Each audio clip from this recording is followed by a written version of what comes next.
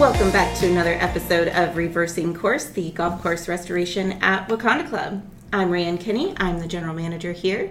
I have here with me today Golf Course Superintendent Dane Wilson and Director of Golf Aaron Kruger. Gentlemen. Good morning. Good morning. Good morning. We are one more week in. I have something to say. We are 12 weeks. This is our 12th podcast. We committed ourselves to 14. Dare I say we're on the home stretch? I think so. For the podcast or the project? Both. All right. We timed the podcast with the project. We wanted to do 14 weeks because the project was 14 weeks. So, Dane, are we officially on the home stretch, you think? I think so. I think we're getting there. Okay. So that sounds semi-convincing. Yeah, right?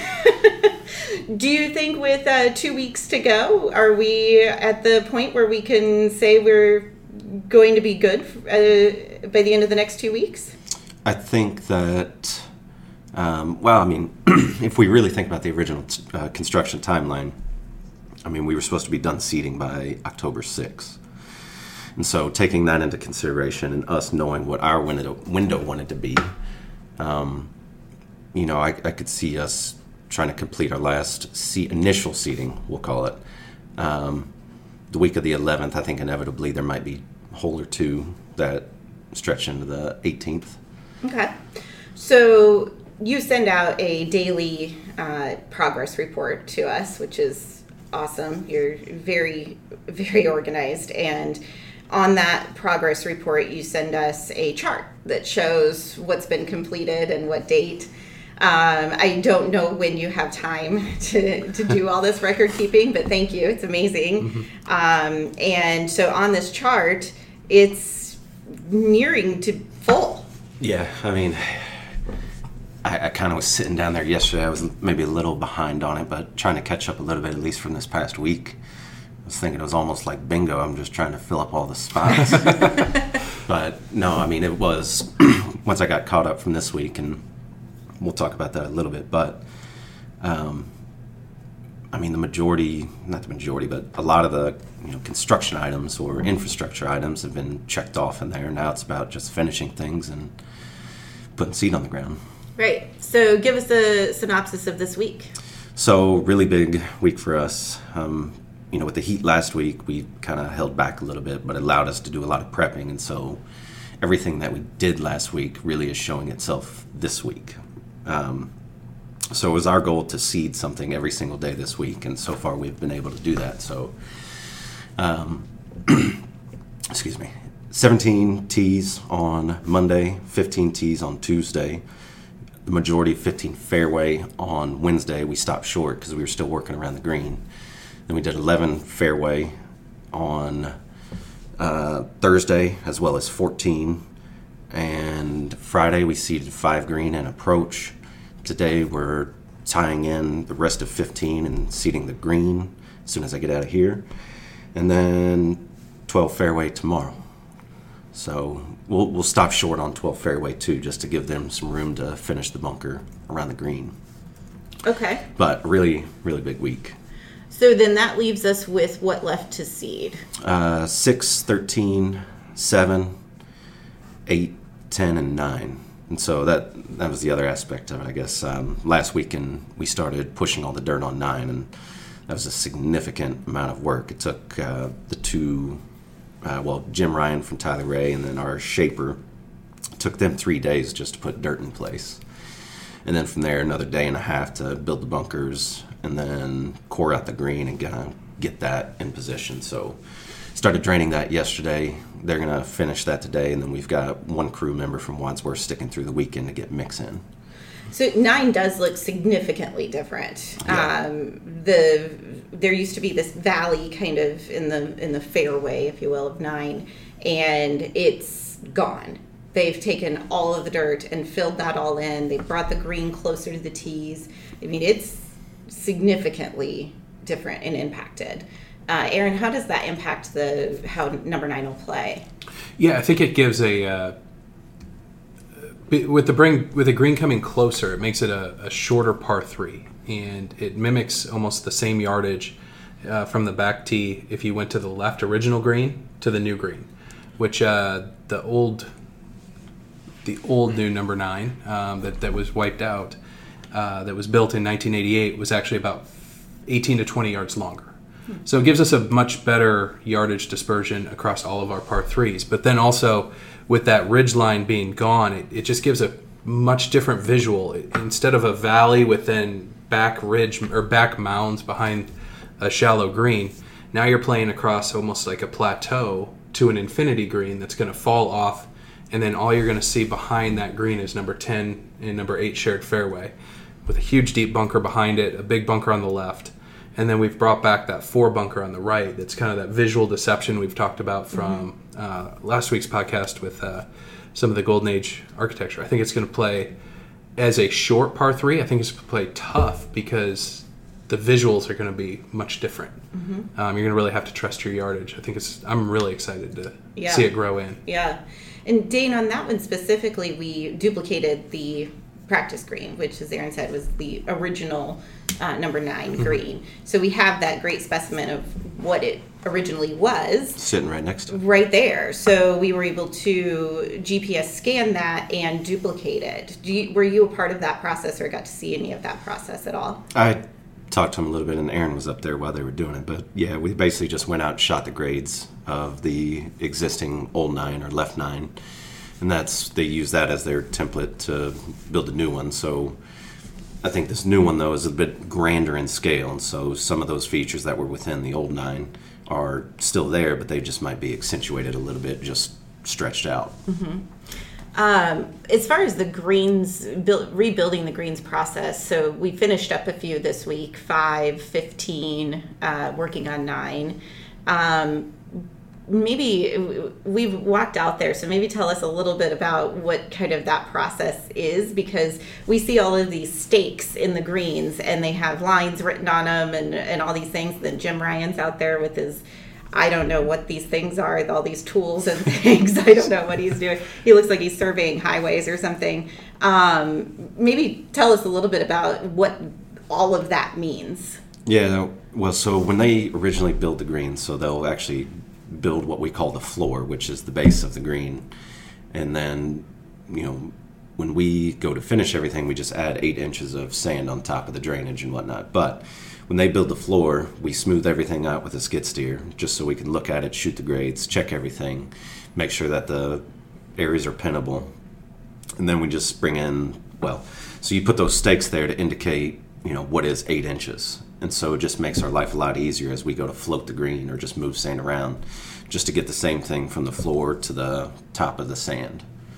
So those stakes just help us, like I said, marked at 8 inches, help move sand around. And then we also survey it once we get up top, or use a total station, which is basically a GPS scan of the green, so that we replicate what is on the floor to the top of the sand. And then once you get everything in there, we pull the stakes. Once we get everything really close, pull the stakes, then we take a machine that you probably saw, the Sand Pro, and then we just float it. So meaning we just take either a metal drag mat or a cocoa drag mat, which is basically coconut fibers that help smooth things out.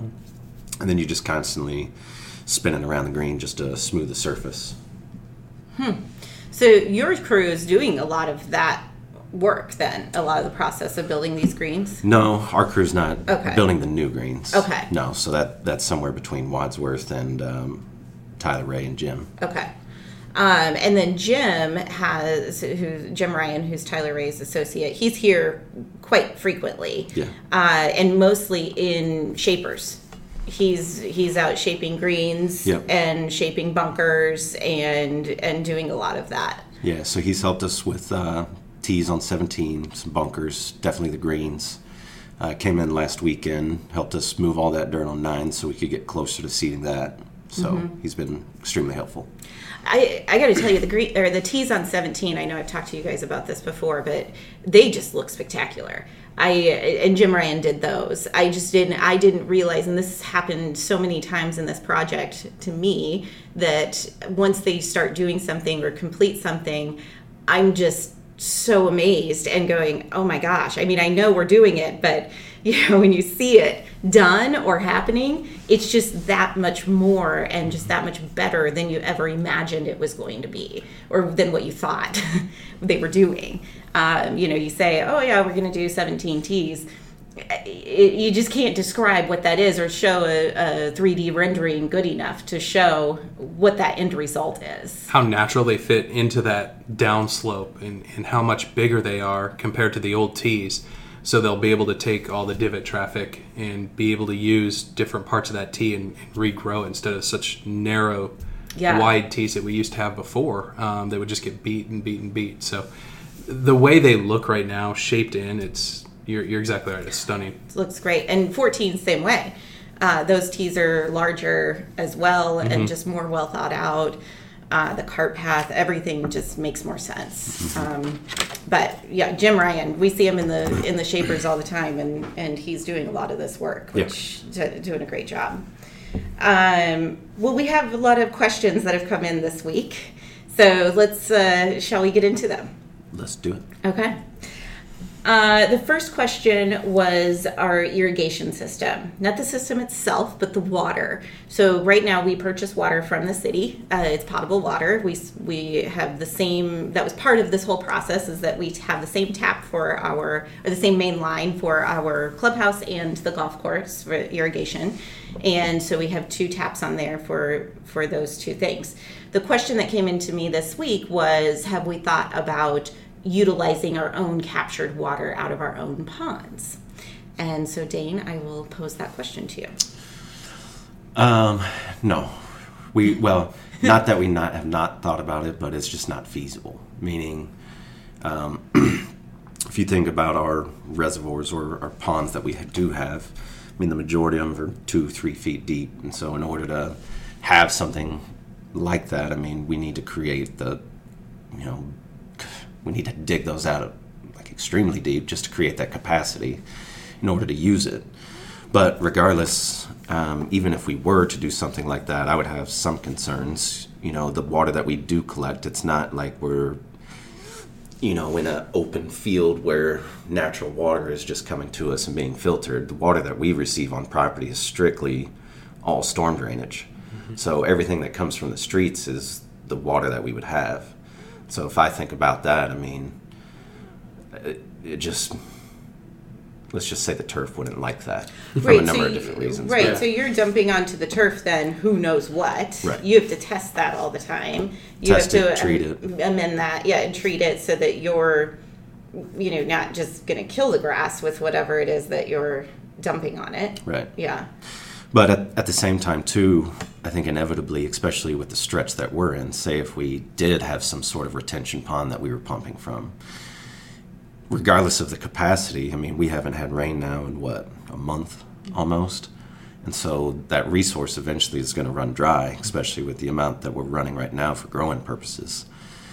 So at the same time, then we'd just be pumping more water back in, and it'd be the same situation that we're in now, just with more uncertainty of the water quality that we'd have. Yeah, the last club I was at, we used our ponds we had the ability to use our ponds for irrigating, and we could move water from one pond to the other to pump water out of it. And we had fairly large capacity, but it allowed us to irrigate 2-3 days max out of those ponds. And when that was out, we were buying water from the city and pumping it into our ponds. And so when you're in a drought situation, 2-3 days, it isn't really a drop in the bucket on what you're needing to spend on water anyway, regardless. I would say that for us to have to dig the ponds out to be the capacity that would even make a difference, to install new dams, because we would have to better retain that water than the system that we currently have in order to protect the homes around us and the waterways properly. And then installing a new pump station and that whole new system as well. The cost of all of those items, I don't know when we would see that return on investment, if ever. If ever. Yeah. So unfortunately, that's the the long and short of that answer, that with our situation, it's just not really feasible. Well, and to that point too, because like I kind of said, we'd still have to pay for city water to fill these ponds, and the reason that we would still have to pay to fill the ponds is we don't have an aquifer that we can even tap into on site. Right, and we were in that same situation at that last club I was at as well. We were spending a lot of money filling our ponds. And then after you use all your water out of your ponds because you're in a drought situation, nobody wants to look at a dry pond. So we found ourselves then having to fill not only irrigate our golf course, but fill the ponds back up so that they're not an eyesore as well. So. And if we had an aquifer, if we had a well, there are some around here, but very high salt content in that water that you have a whole another set of problems to deal with. High salinity, bicarbonates. Mm-hmm. Yeah. Okay, thank you for that answer. I had a follow-up question on our perimeter fencing. We had said that we are not replacing that, but we are planting trees along the perimeter. I had somebody ask about if we are planting vines on the current fencing and shrubs to create even more screening and privacy.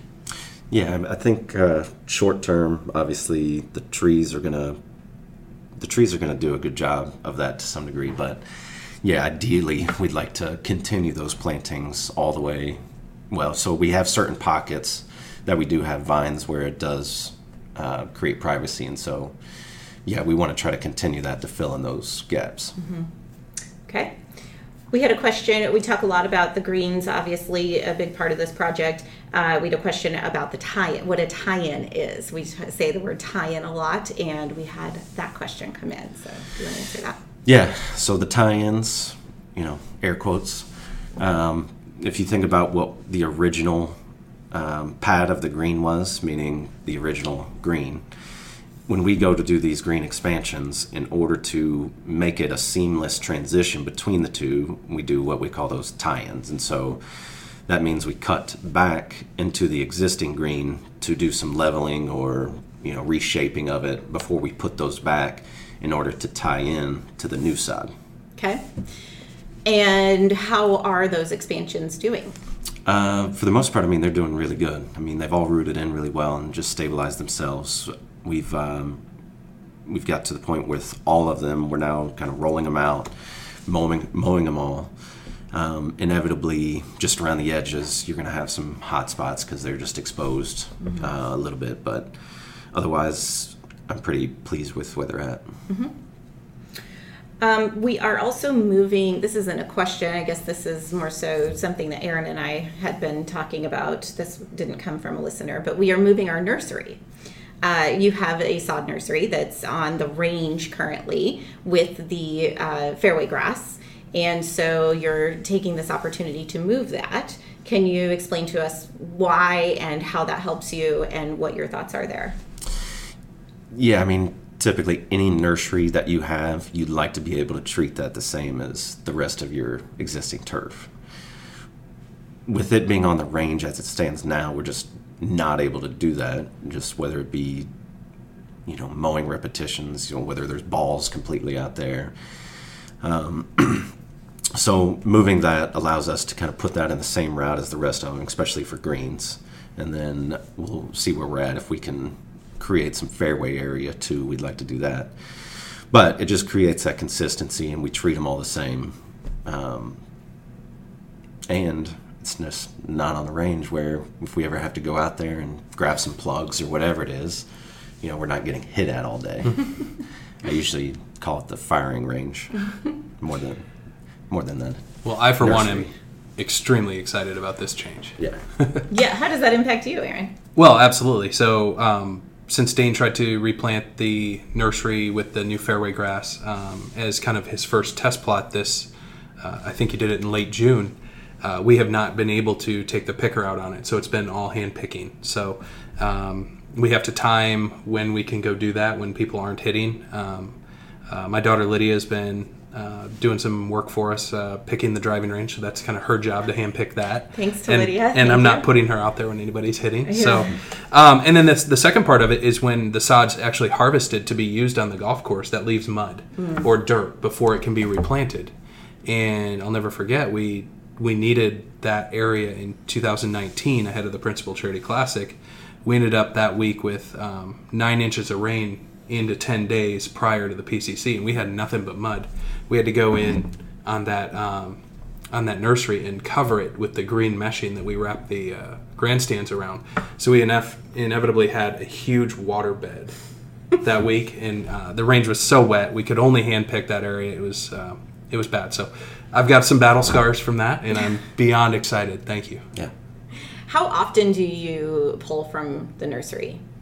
It just varies. And so if you've got any mechanical damage, which we haven't necessarily had, but I mean, we'll probably use every bit of it going into next year. Just random, whether it be some of the new greens or some pockets here on some of these soda greens, like I said, on the edges or something like that. Mm-hmm. And so the way that we're making all this work is we originally budgeted for 35,000 square feet of greens, and it looks like we're coming in somewhere around 32,400 or something like that.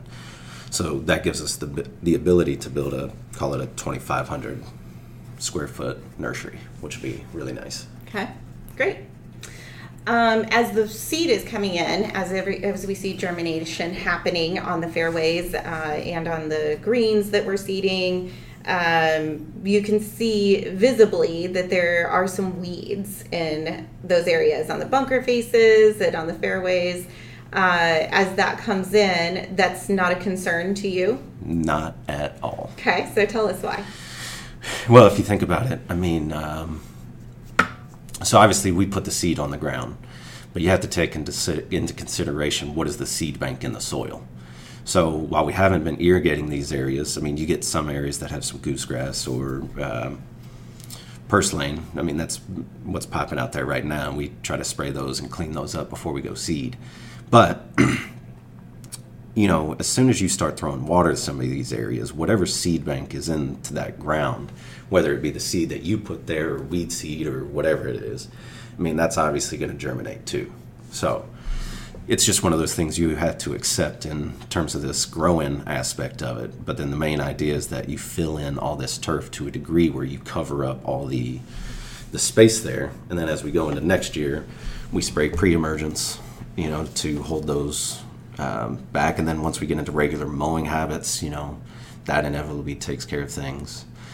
And so right now this is just a grow-in aspect where anything and everything that has seed on the ground will germinate, and we just have to live through the grow-in aspect of it. I mean, if you think about pesticide usage anyways, but what is your threshold? So if we get to a certain point where we feel like this weed coverage that we have in the fairways, which we don't right now, it's just kind of spotty here and there, but if we felt to a degree that would inhibit the turf grass to actually, take over and fill in on its own, then we would 100% go spray it. Mm-hmm. But as it stands now, we're just talking about, one here, one there. So yeah, it is predominantly bent grass out there. There's not a lot of weeds, but it is, like you said, it's growing. It's in a growing season, and everything's growing. And you cannot go in and spray that young bent grass with anything yet. No, we do have some products that we can spray, but you can't spray those until at least 4 weeks after you plant. But at the same time, those are very expensive, and that's where you gauge your threshold. And if you're not to that point, then you just keep trying to fill in. Naturally, we get into the fall, and if we've got a really good stand, those weeds will die out with frost and cooler temperatures, and then that's where we can try to take advantage of that, fill those gaps in, and go from there. What about on the greens? We reused our sod for the greens, and then kept our greens and just added expansions, and we had some POA in the greens. What about the treatments that you've done on that? Have you been happy with that? Yeah, I think for the most part it's been pretty interesting. It's really just all, hypothetical and experimenting to some degree. I mean, we've tried a number of different things, whether just mechanically going out there with soil probes or cup cutters and pulling those and just getting rid of them and filling them with sand. And, from everything we've done, those have all filled in. We've tried dabbers with that glufosinate, and that scared me a little bit, so we stopped doing that. But that's still healing in at the moment. And outside of that, we've been using prior to seeding, we were using a growth regulator called Trim It, which, is a poa suppression. But what we would do is we would spray the greens with this product. It would inhibit the POA, but then we would so you think about plants, ebb and flows of their life cycle. And so the plant will metabolize this product, and then once that it metabolizes all that it can, then it comes out of regulation. And so what we're doing is we're basically regulating these greens with growth suppression and then letting them come out of it in order for them to hopefully fill in a little bit more over top of the POA. And I think everything that we've looked at, like I said, I think higher heights of cut have helped out. It keeps the bent grass healthier. And then inevitably with the heat, humidity, POA chokes itself out a little bit too. The bent grass takes over. So I think we've made gains, I guess is where I'm going. Kind of interesting because this year where there's no play, allows you to take the time you need to address that. Yeah. Because you can do a little bit of a higher cut, you can do a few experimentations if you need to, and take the time to really do what you need to do. Interesting. What about the fescue? I know we're seeding fescue as well in native areas, if you will. What can our members expect to see in those native areas? I think,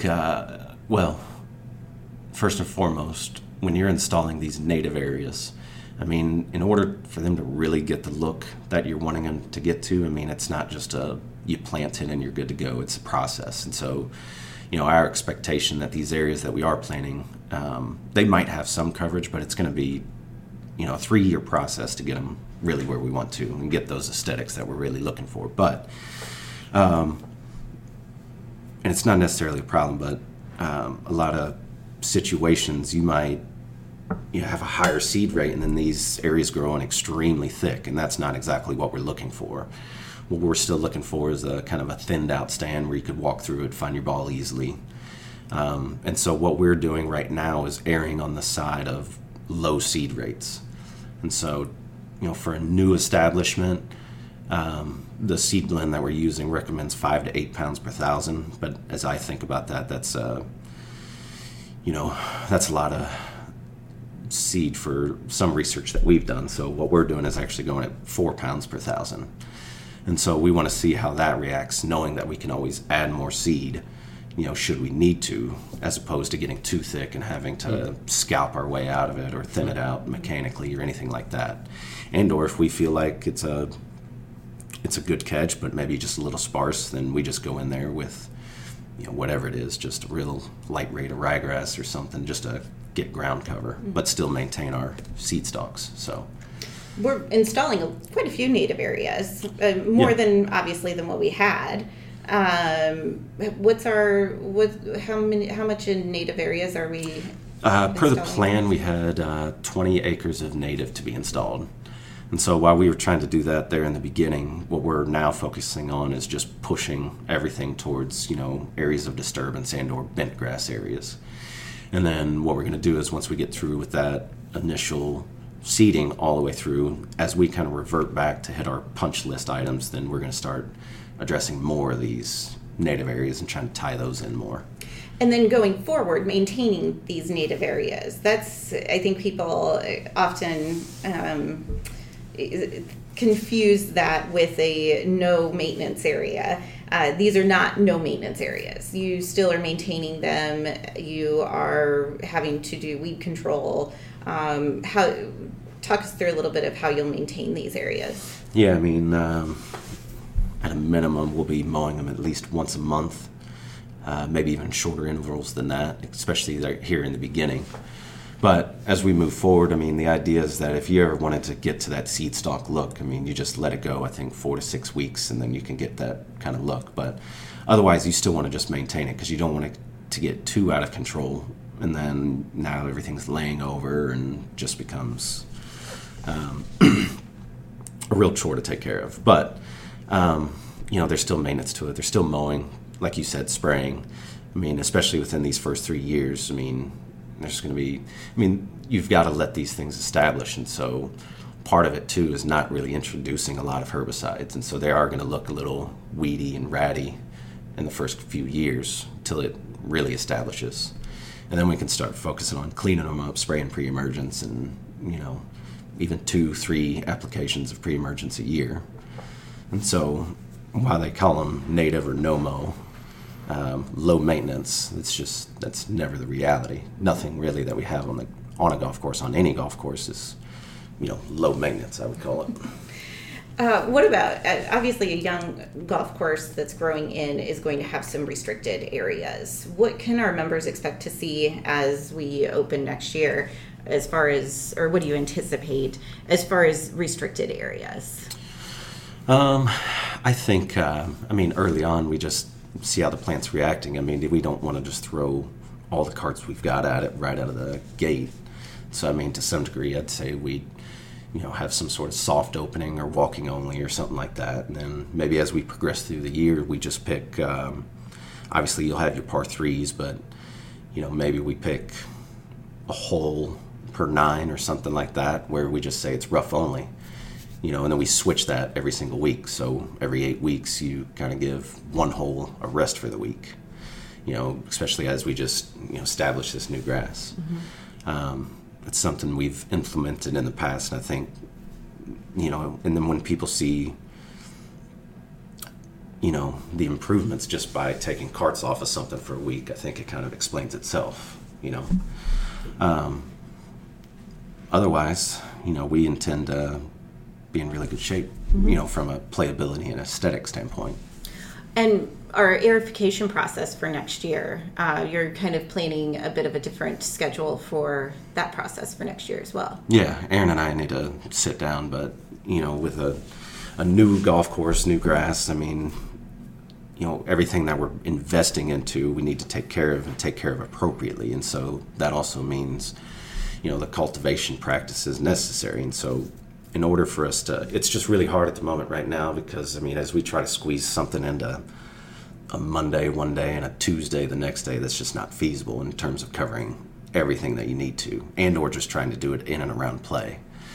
So Aaron and I need to sit down together, but what we were talking about is possibly, closing a 9 for a week, Monday through Thursday, opening up on Friday afternoon, and then the next week we would close the other 9 for the same process. And then when we do that, we're talking about aerifying greens, tees, approaches, fairways, putting down the necessary amendments to follow, and giving those time to, especially the amendments melt down and, become active, top dressing, fairways, and, there's a lot that goes into it that you can't just fit in a day. Mm-hmm. Go ahead. And you're looking at doing that earlier in the year. Typically, we have aerified pulled cores on greens immediately after Labor Day. You're thinking a few weeks earlier? Possibly, yeah. We'd like to target somewhere in August, because same deal as what our intention is to try to put all this seed in the ground to get coverage before POA germinates. It's no different when you do aerification. So if we create these holes, in a time frame where it's more advantageous for POA to germinate than it is for bent grass to fill in, then we're really doing ourselves a disservice mm-hmm. in terms of trying to keep the population that we've got out there. And POA likes cool, damp, not hot, dry. Correct. Okay. Well, thank you, Dane, and thank you to all of our listeners for your great questions, and keep them coming. We're happy to answer them. As I said, we're on the home stretch, but that doesn't mean we are by any means done. No. And we have a whole, just as we're kind of getting into today, we're thinking about next year. We're thinking about the future. We're thinking about what the course opening looks like. We're thinking about how that's going to be, how our members are going to be playing the course when we open. And so home stretch means home stretch for now, but we are looking at the future of the course, and unfortunately we have to look then towards the next how many years as well, because we're going to have to replace the bunkers in 10 years, so we better be thinking about that. Too. No. Well, yeah, there you go. Maybe they'll last a little bit longer this time. So I appreciate both of you answering those questions, and we'll hope to see a bunch more seated this next week, and we'll see you next week. Thank you.